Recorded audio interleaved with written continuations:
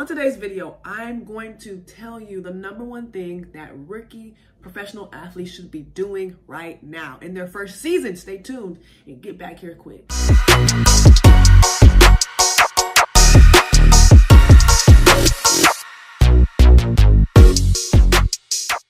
number one thing that rookie professional athletes should be doing and thinking about is retirement.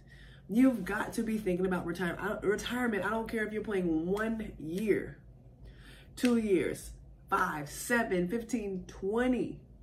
I don't care if you're playing that many years, okay? You're going to be making money and you need to start preparing for retirement, which is maybe you take a percentage of your monthly salary and you allocate it to a retirement fund, or you allocate that to an investment fund.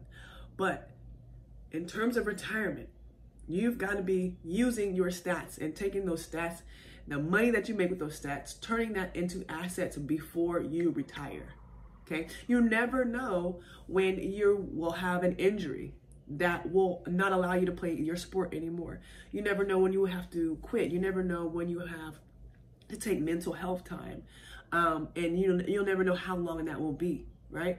You might have family that gets sick and you have to take care of your parents, or you take care of your spouse, or something happens where you can't play and you can't make money. So what else are you going to do?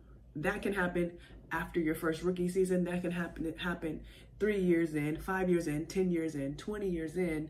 You have to start preparing for retirement so that you can have something to fall back on when you are done playing your sport. You have to think from the end of your career. Okay, so imagine your career. How long do you want to play, right?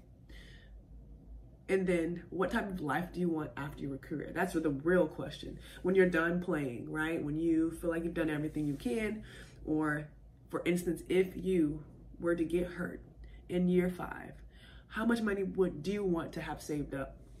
How much in net worth are you worth? Do you have a brand built around you? Will you have real estate? If so, how much in your portfolio? 2 million, 5 million, 100,000. You have to start, setting goals for these things and then working backwards from the end of your career so that you are working towards that every day, every season, little by little, as long as you play, okay?